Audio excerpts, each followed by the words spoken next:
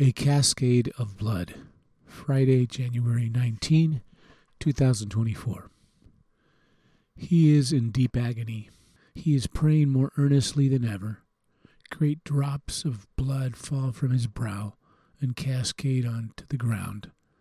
Luke 22:44. The passion of the Christ has begun. The diabolical minions are cackling at the Lamb of God. It is dark in the garden. No floodgates, no lamps or hot chocolate to keep you awake and warm.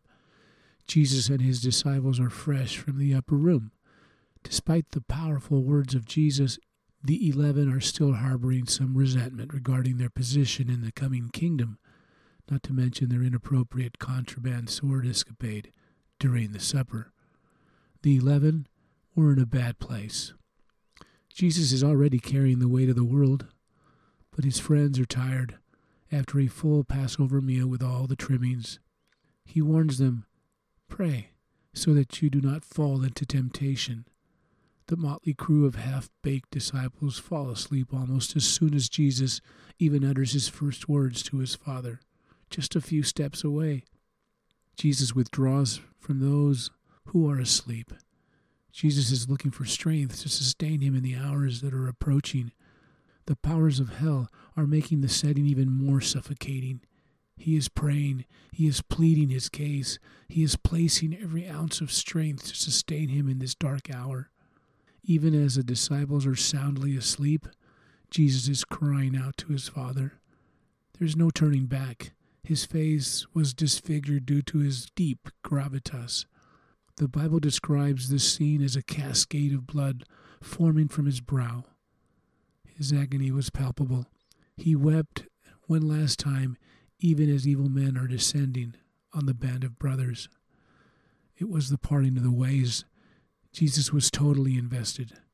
Jesus' steely disposition stood within him, ready to do, to say, to surrender to his mission. He prayed while walking to the Mount of Olives and in the garden. There was no turning back now. And me, well, I'm ashamed of my puny prayer life.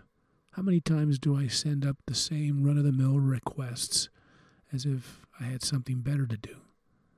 Where are the prayers of Abraham, of David, of Daniel, and Mary? Men and women of passion and power in their seasons of prayer. And I so easily become distracted in the midst of my disjointed prayer times. How pathetic. God forgive me.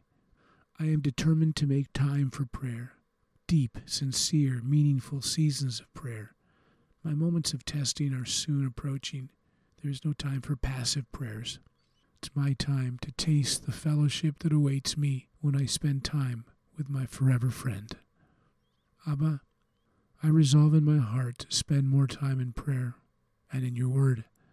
Days of trouble and testing are approaching. I want to be a man of prayer.